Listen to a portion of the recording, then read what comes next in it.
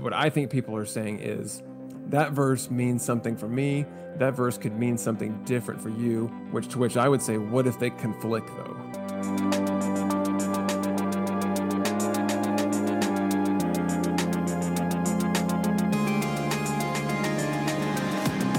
Welcome to Switching Lenses, a podcast that attempts to break down cultural assumptions and then view those from a more biblical lens. I'm Josh Phillips, joined always by Mr. Shane Skirvin. Shane, it is late tonight. Well, it's late for me. You're in the 2-hour time difference, but why do we keep doing this? I mean, it's 11 o'clock my time. Why do we do this so late? You know, I know I was telling you about, we belong to a Facebook group, and they were saying how they're referencing some really good podcasts, and they were saying how, they do such a good job, and so many Christian podcasts sound like they're tired. Like, they're totally talking about us. We're always recording so late at night. But Shane, but how you doing, Shane? How's it going? You staying awake over there? Yeah, doing good. We're still awake up here in Oregon. Yeah, it's not too bad over there. It's only what, 9 o'clock over there. Yeah, so 9 o'clock. Yep, on a Friday. But kind of your 9 o'clock is kind of my 11 o'clock though. So actually, in a way, it's kind of even, isn't it? Yeah. That's about right. Yeah. Unless I get you coffee, then I can get you really get you going, and that's the antidote. Yeah, you can dial that clock back multiple hours, and Shane's feeling good. So okay, you can always reach us on email at switchinglenses@gmail.com, and of course you can always find us on Facebook as well. All right, Shane, we got a doozy of one today, don't we? Yes. It's gonna a little slightly different in terms of the topic. We're deciding to take on some of the views expressed by Mr. Pete Buttigieg. I'm not sure if I said his name correctly. I'm going to do my best there. We'll both do our best there with the last name there. Yeah, we were looking up pronunciations. And so Buttigieg was what somebody said. Buttigieg, that's how I'm going to say it. That looks right. It sounds right. But yeah, we'll just go with that there. But we're going to take. He's been making a lot of statements lately. If you don't know who he is, he's one of the Democratic nominees for the Democratic nomination for president, and he's been making a lot of statements that we would like to bring up on here because we've kind of raised our eyebrows, to say the least, I think, at some of these statements. But we thought we'd kind of give a disclaimer first, so before we go any further with this, right, Shane? Yeah. Is for a couple of things. We have no interest in this and trying to go make any kind of personal attack towards Mr. Buttigieg. We're not trying to defame him or any way or anything like that. Nor are we trying to sway anybody politically. We're not trying to change anybody's mind on politics. That's not something we want to do on here, right? We're after worldview. That's what we're going after. And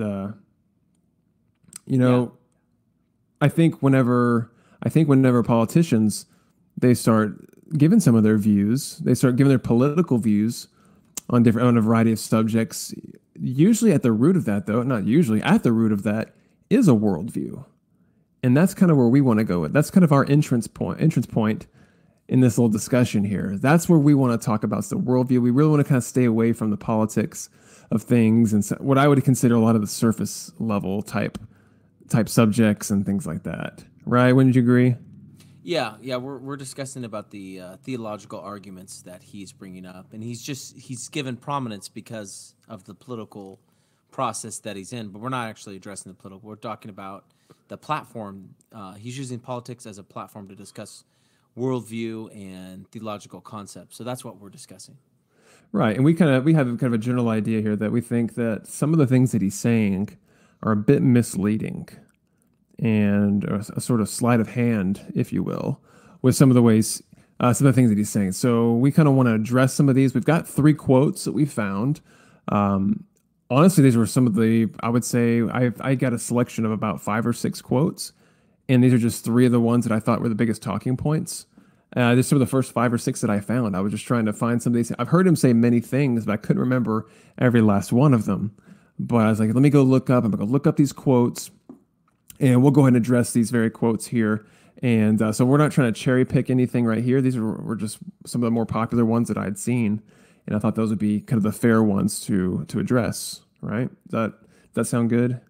Yeah, these are prominent things he said in in speeches, and he was speaking publicly. Right. So what we want to do here, there's sort of a general consensus, I think, with all these these quotes that he has that we're going to bring up, and what he's doing. In case you're not familiar with some of the things that he said, or some of the claims that he makes, is that he's sort of going after Christianity. He's going after conservatives or Republicans, depending on how you want to put that. And he sort of holds the assumption that there are a lot of Republicans and conservatives who hold Christian views. And what he really tries to do, I think, and Shane, you kind of give me your take on this, is that he really seems to try to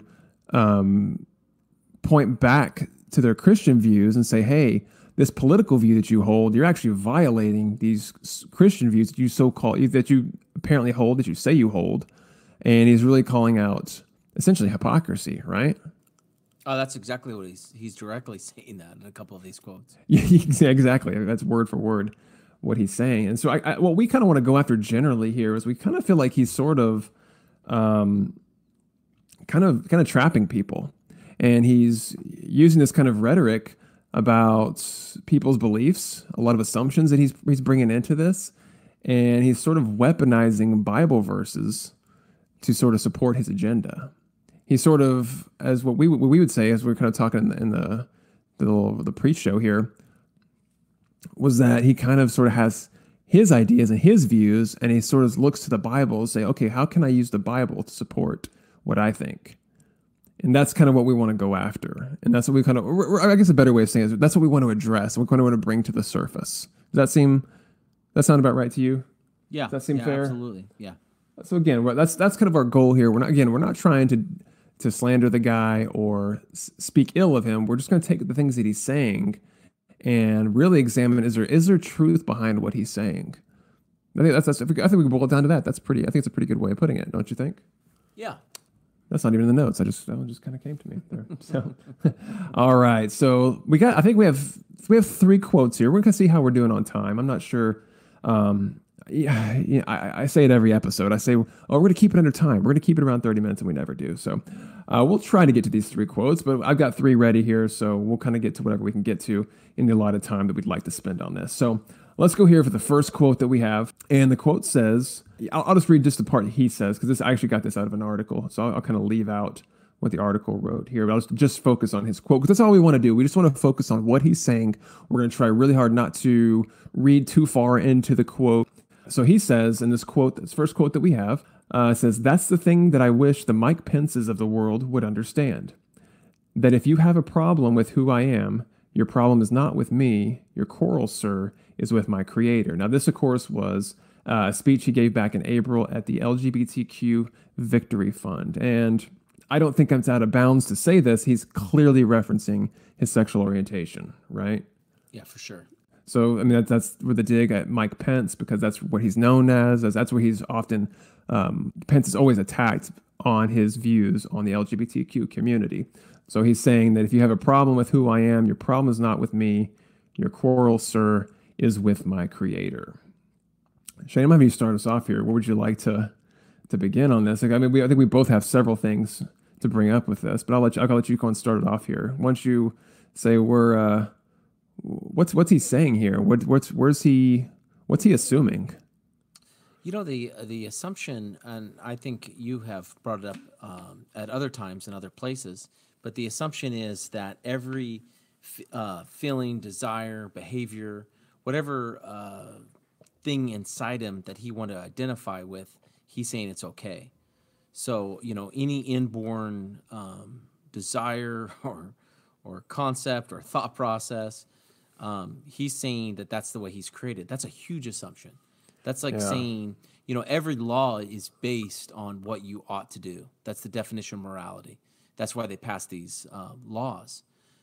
That's what all morality is based on, is choices on who you choose to be. And he is saying, he's kind of wiping all away in one hand, saying that whatever he is feeling or thinking, that's the way he's created. When that's really the definition of every law, is that there is a correct way to do, behave, and think, and do, and there's one that's incorrect. So on one hand, he's creating this this unbelievable thick smoke screen that brings muddies kind of every water that you could about life. He's just saying whatever is going through your mind or whatever. To me, he's kind of doing even the point he's trying to make. He's doing a disservice by saying that, because that brings not any clarity at all. I mean, couldn't any someone that believes practicing slavery that would bring them joy? I mean, who's to say what's right and wrong? He's kind of muddying every kind of every spring that morality comes from in this statement. I don't think this helps him saying that. No, not at all. It's really a slippery road when you say I feel this way, or when I do this, it brings some kind of validation or positive emotion in me, and just say, well, that must be right. That was the way I was created. Why else would I feel these feelings other than that's the way I was made? And that's a slippery slope to go down. That's Epstein, the guy that just hung himself, right? And didn't he get great joy from sleeping with underage women and girls? I mean, how? I would say he got pleasure. That's the way he's created. I'd use the word pleasure. I'd probably not to be use the word what? Pleasure. I think he got, as opposed to joy. Oh, okay, yeah, pleasure. Yeah, that's a better word. Yes, but that would be his. I mean, he embraced it. He talked openly about what. Yeah. And we have decided as a society that was immoral behavior. That there should be, because that's. Did you see the guy that got fired, the professor from MIT? No, I didn't see that. He said he made the case in defending Epstein, saying, "Hey, these so-called victims were all willing. There was no force involved." Well, then he lost his job at MIT for saying that. So we're talking. It's a pretty thorny issue when we're discussing. We have, as a society, made a determination that there's an age of consent, right? Mm-hmm. And so, Epstein is saying, I mean, he had that island in international waters where what he was doing was not illegal, according to society standards. And so I'm just saying that's, to me, that's not a very good argument for him to say, this is how I'm made. I mean, that to me is kind of to me, like you said, a slippery slope. It's a lazy argument. We have, for him to say that is the mountain that he's going to stand on to make his case, I just think, like you said, you can slip right off that. Yeah, and what I'm curious about is, I'm really wondering, like, how does he work the fallen nature of man into his feelings and into who he is? Especially for somebody who professes to be a Christian, when the Bible is just, it's all throughout the Bible. Talk about the fallen nature of man. I mean, it's just story after story after story after story after someone, especially in the Old Testament, the narratives in the Old Testament of people falling and making mistakes, and like that. It's really, as a Christian, it's undeniable that we have a fallen nature. After all, that's what makes you a Christian, is that you say, I am fallen. I have problems. I need fix, and I can't fix it. There's only one. Jesus, you're the only one that can fix this. And so that fallen nature, I'm just so curious. Like, where does that play into how you feel and how you self-identify? Like, how do those two work together? Because they seem to be in conflict a bit. Well, G.K. Chesterton said the doctrine of original sin, or the fallen nature of man, he said, is the most easily proven theological concept in the Bible. All of history testifies to the fallen nature of man. I believe the word that is used, there's actually even a parallel word describing this theological concept, and it's called the human condition. I mean, that is the secular equivalent of this theological position. And so to me, when you look through, I mean, this is why every society that's ever existed had to have laws, and then people who did law enforcement, right? Mm-hmm. And so, I mean, even as a society, we know we cannot function without not only setting up rules and guidelines for behavior, but people that enforce it, determine it, and punish when people don't follow those guidelines, right? Right. So in one hand, he is kind of wiping all that away by saying whatever you feel you need to do, and if you have a problem with that, talk to your creator, right? Or my creator. Yeah, it's an interesting claim. I don't that I don't fully understand. I know a lot of times, not to get too deep into this, I know we want to have a future podcast getting really more into these issues, these sexuality issues and like the LGBT community and things of that nature. We'd like to dedicate a whole podcast to really, kind of explain ourselves, but not to get too deep into that. But I know there's always the topic of, like I was born this way. I can't help but feel this way. I mean, that's kind of what he's hinting at. Like this is who this is how he self-identifies. This is who I am, right? That's what he said. That's the claim. This is who I am. A lot of people, like I said, would go further with that and say, or explain it further and say, I was born this way. Sort of, I can't help it. But my pastor brings up a really interesting point. It's like to say that you're born this way. He says, well, Jesus calls us to be born again. So, even if you are born that way, we're all born lots of ways. We're all born with a sinful nature. Jesus calls us to die to that, to die to our sinful nature and be born again. And so one of the foundational concepts of the New Testament is you must be born again, right? Yeah, yeah.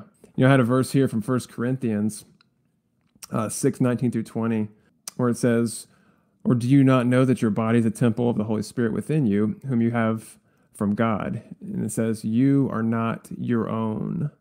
You were bought with a price. And then, of course, it goes on to say, so glorify God in your body.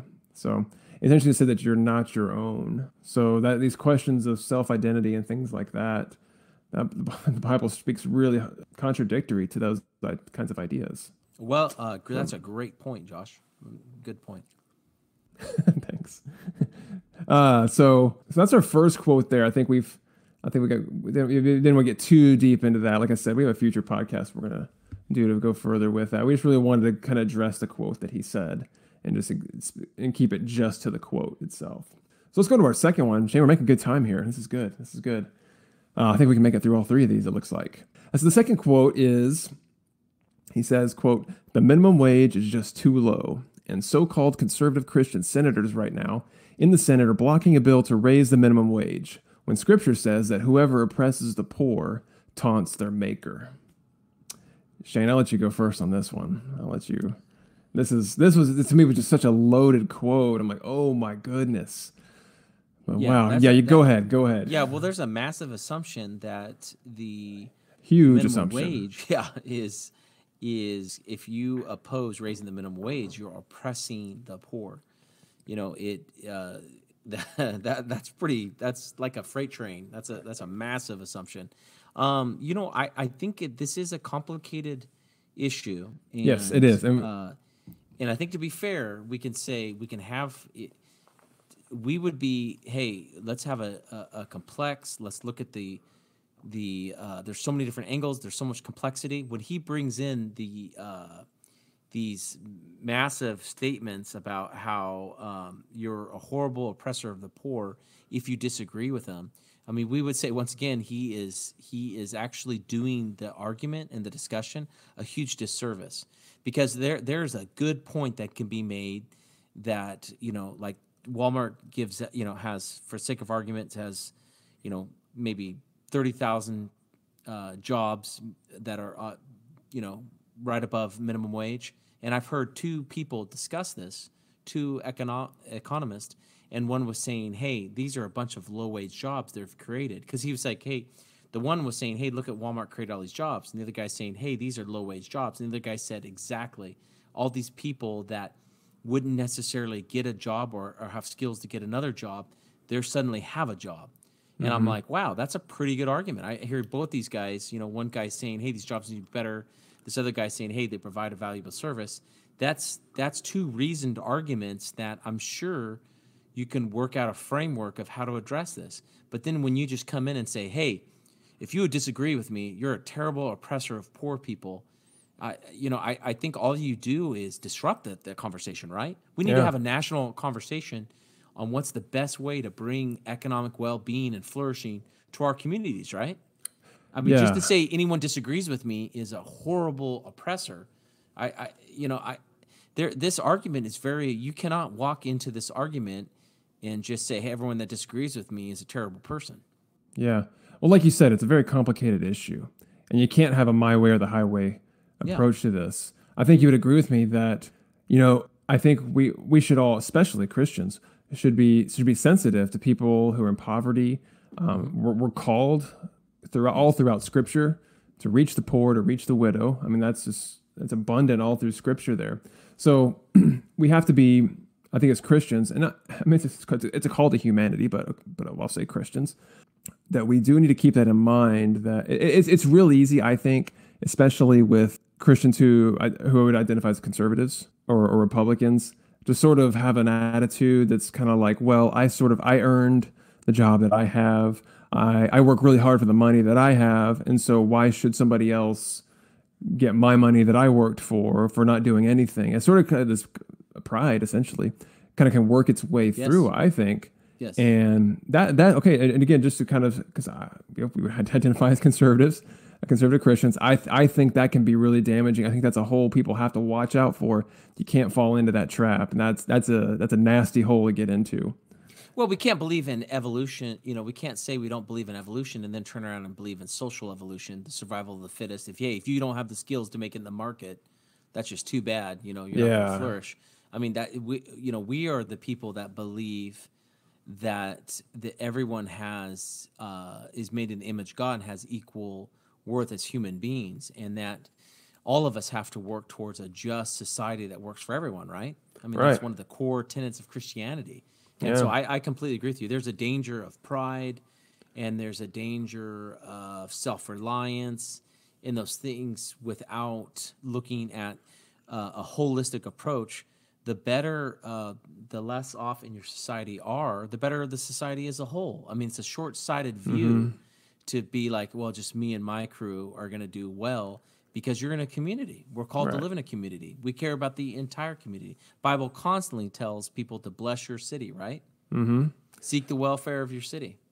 Yeah, I mean, I think throughout Scripture we're supposed to be compassionate towards people, and I think when you start really viewing yourself highly, and especially as it relates to people who are less off or less fortunate than you, or in poverty or whatnot, that's just a bad place to be in, and it really opens the door to so many negative things and self-destruction and stuff like that. So I just wanted to point that out really quick, just because we try to be as fair on this as possible. We're not trying to give a biased approach or anything like that. That we can say, look at us being social. I mean, as being conservative Christians, that we can recognize that there are other people like us as conservative Christians that also would go into a trap with this, and really go against the Bible. Not so much what he's saying, but really take this the wrong direction, and really have a lack of compassion for those who are living in poverty. So I think it's important to have that in mind.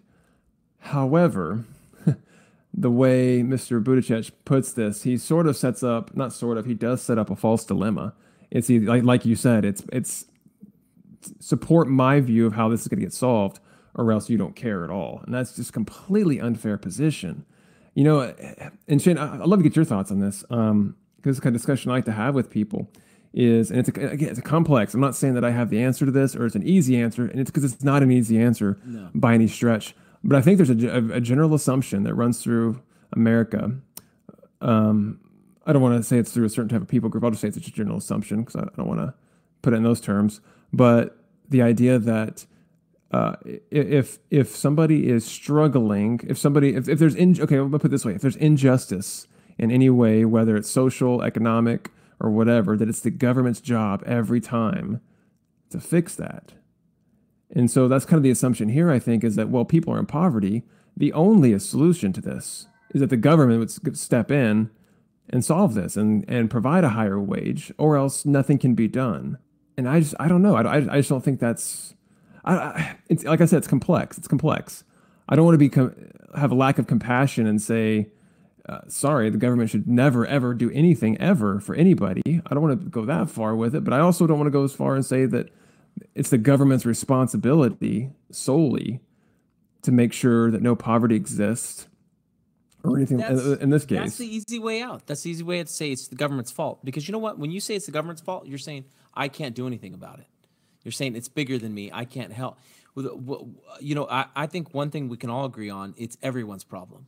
All of us need to be involved. The private sector, the public sector, We all need to be engaged and find the solution. The solution to poverty is cultural, it's theological, it's government, it's all of the above. And Shane, You when have to you bring. Go when ahead. you agree that I think the church really should be leading the charge.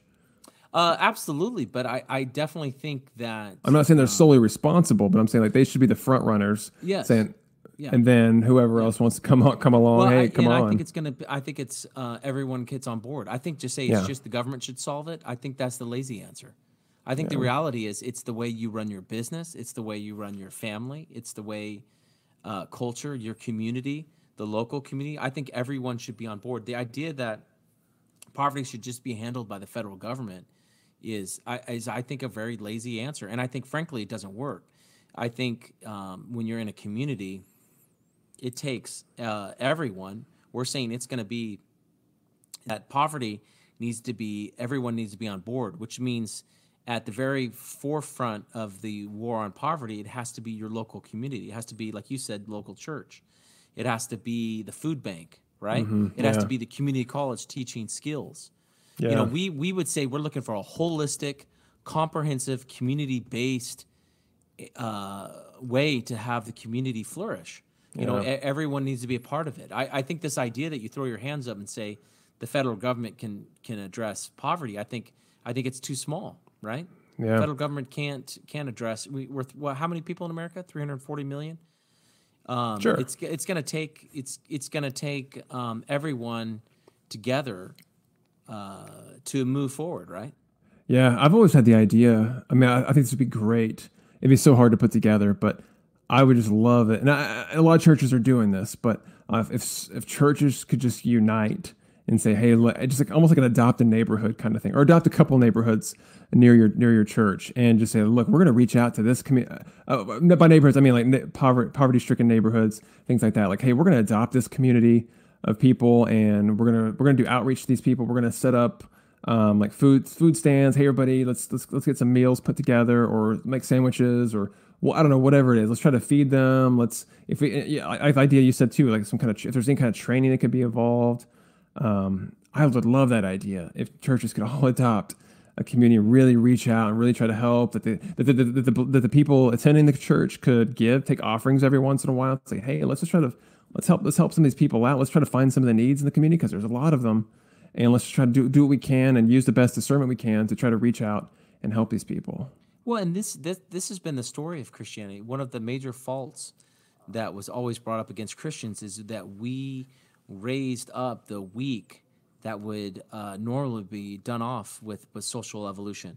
And one of Nietzsche's criticism of Christianity, it was the herd instinct, that we circled the wagons around the weak and the people that were less fortunate, that would normally be killed off in some sort of evolutionary framework, but that we protected the weak, that the strong served the weak, that we carried the burdens of others that were less fortunate.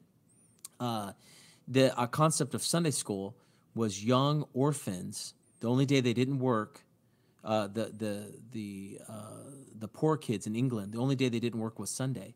And a man noticed, I think his name was Mueller, noticed that these kids they didn't know how to read or write. The only day they had off was Sunday, because it was Judeo-Christian culture that they honored Sunday. And he said, hey, we need to start teaching these kids how to read and write at church. Let's use this, while they have their day off, let's create another service or setting aside from the actual church service, and we're going to teach them to read and write. And so this has always been our legacy, that we help the less fortunate, the less well off. And so, I just think he's bringing, rather than bringing a surgeon's scalpel to try to heal the situation, he's bringing a sledgehammer and saying, if you don't agree with me, you're like you said, he's weaponizing these scriptures, right? If you don't agree with me, you're oppressing the poor, which everyone would say this is a complicated issue. Obviously, you can raise minimum wage until it's $100 an hour, right? All you cause is massive inflation. Yeah. I mean, the answer isn't gonna be a simple number, right? It's you're not gonna fix it by mandating a number. You're gonna fix it by everyone pulling together and helping each other out and creating a climate where there's a holistic view towards those who are less well off. I mean, I've been in a discussion with a man who said, "Hey, I am not necessarily driven to try to help the less fortunate. But I understand if I don't help the less fortunate in my society is going to be lessened. My community is going to have more problems if I don't try to help out and find solutions within my community, right? More people turning to crime if there's not more opportunity.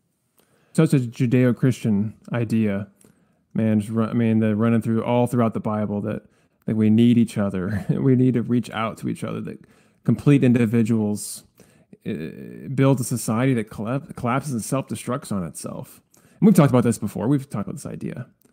But well, let's go and move on here. Let's go to our last quote here. And the quote says this, quote, there's a lot of parts of the Bible that talk about how life begins with breath. And so even that is something that we can interpret differently. Most Americans can get on the board with the idea of, all right, I might draw the line here, you might draw the line there, but the most important thing is the person who should be drawing the line is a woman making that decision.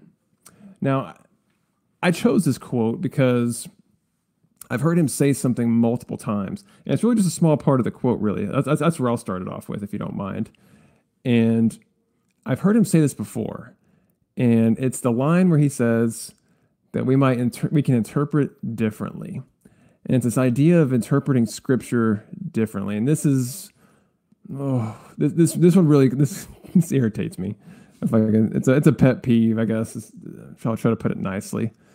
Man, because I've talked with people before, and you bring up something scripturally, and they say, "Well, that's your interpretation of it." And I'm like, "Okay, hold on, let's back the truck up a second. Are you saying that all of Scripture, is relative to each person?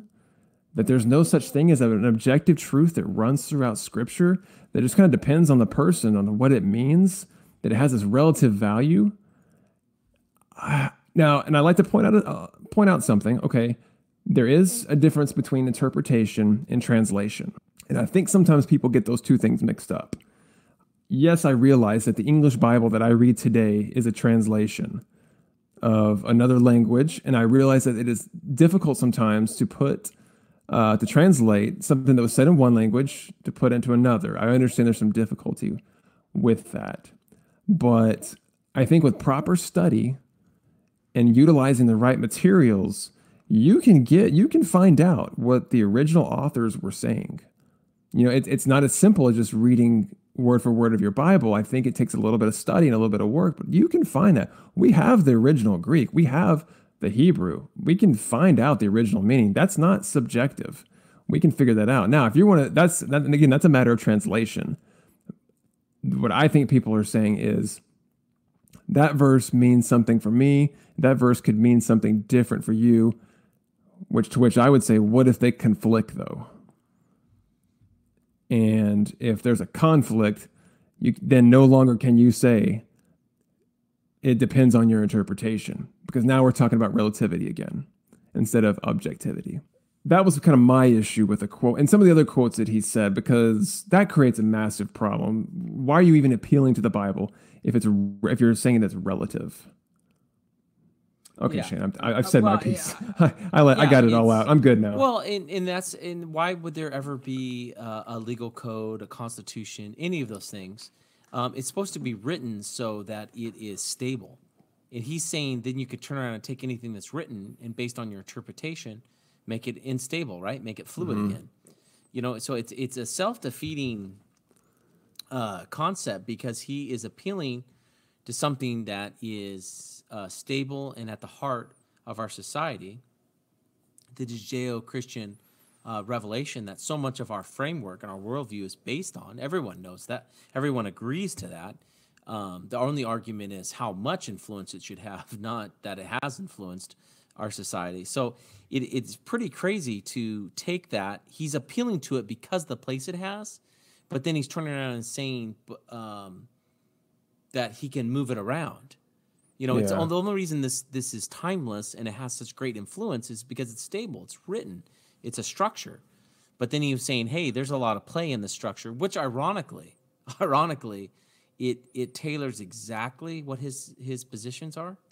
You know, that doesn't seem to be a coincidence, does it, Josh? that amazingly, the interpretation that he finds, which is not the historical interpretation, it's not the translation or interpretation that you would have that most scholars agree on, Greek or Hebrew scholars, but then it happens to be the one that just so clearly aligns that there's not any space between, there's no daylight between this magic interpretation that he has found and his political positions.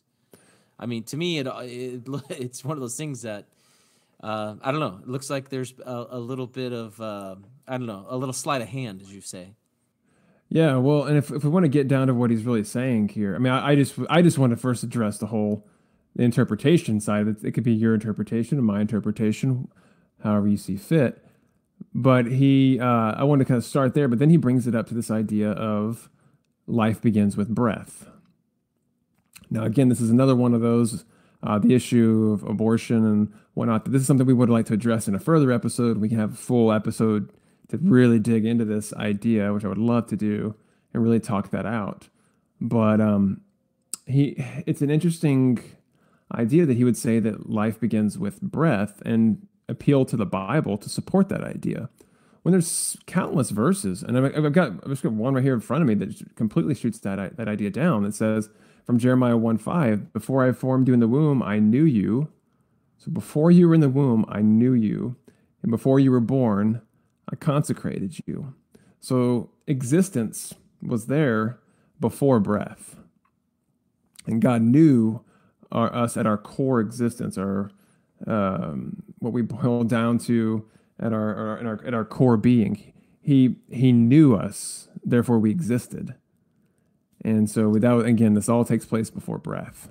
Well, and Jesus said it takes place after breath. When he was discussing with a group of religious scholars that were saying they didn't believe in the afterlife, he pointed out that God is the God of Abraham, Isaac, and Jacob. And he said that these men lived beyond the grave because of the relationship they had with God.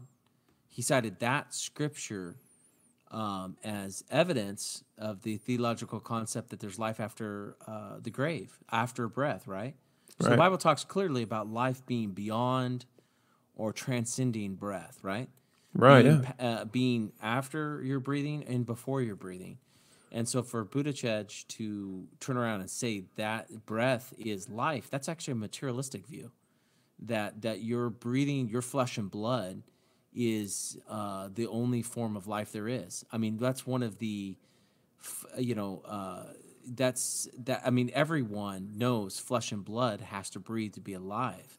I mean, that's clearly a spiritual concept to say that, no, there's life before and there's life beyond breath, beyond flesh and blood. So it is kind of weird that he would bring such a materialistic view and then try to enshroud that view or cloak that view in theological language. Well, very nice, Shane. I got a little golf clap there for you. That's good. Yeah, good way to sum it up. Yeah, life exists after breath. Like you said, he really is kind of putting up some materialistic view. That's interesting. Yeah, great point. I think that's a good stopping point right there. I think we did well on time here. It looks like we'll be right around 40 minutes. Not too bad here, Shane. We did it. We didn't go too long. We got our 3 points in. We had a couple quotes left, but I think those were the main ones we wanted to address. So kind of to sum up, sort of, I think there was a consistency there between all the quotes that he sets up a false dilemma in saying that there's only two options. You think my way, or you are this, I don't want to say horrible person, but you don't care about this cause. You don't care about these types of people unless you support my view. And it's just such a bunch of error-filled statements. It just doesn't add up. It doesn't make sense. And so, well, I think we shed some light on these quotes and sort of dissected these here, Shane. And thank you for joining me as always. I appreciate it. Always enjoy your insights. And well, thank you, Josh. I enjoy discussing these things. We usually get a history reference from you. I didn't get that one today, so I feel like maybe it wasn't a complete podcast, but that's okay. Unless I forgot something. Maybe you did. I don't. There's usually a World War II reference somewhere in there, or ancient Jewish culture, but that's all right. That's all right. Kept it pretty contemporary today. Yeah, there you go. So we got to switch it up every once in a while, right? So, well, everybody, you can always reach us via email. You can reach us at switchinglensespodcast@gmail.com. You can find us on Facebook as well. Contact the show. Give us your thoughts, even if they disagree with us. We welcome disagreement. We, in a weird way, we kind of enjoy it, actually, and would love to bring it up. So, thank you for listening with us, and thank you for joining us, Shane. We'll see you next time, and we will call it a wrap.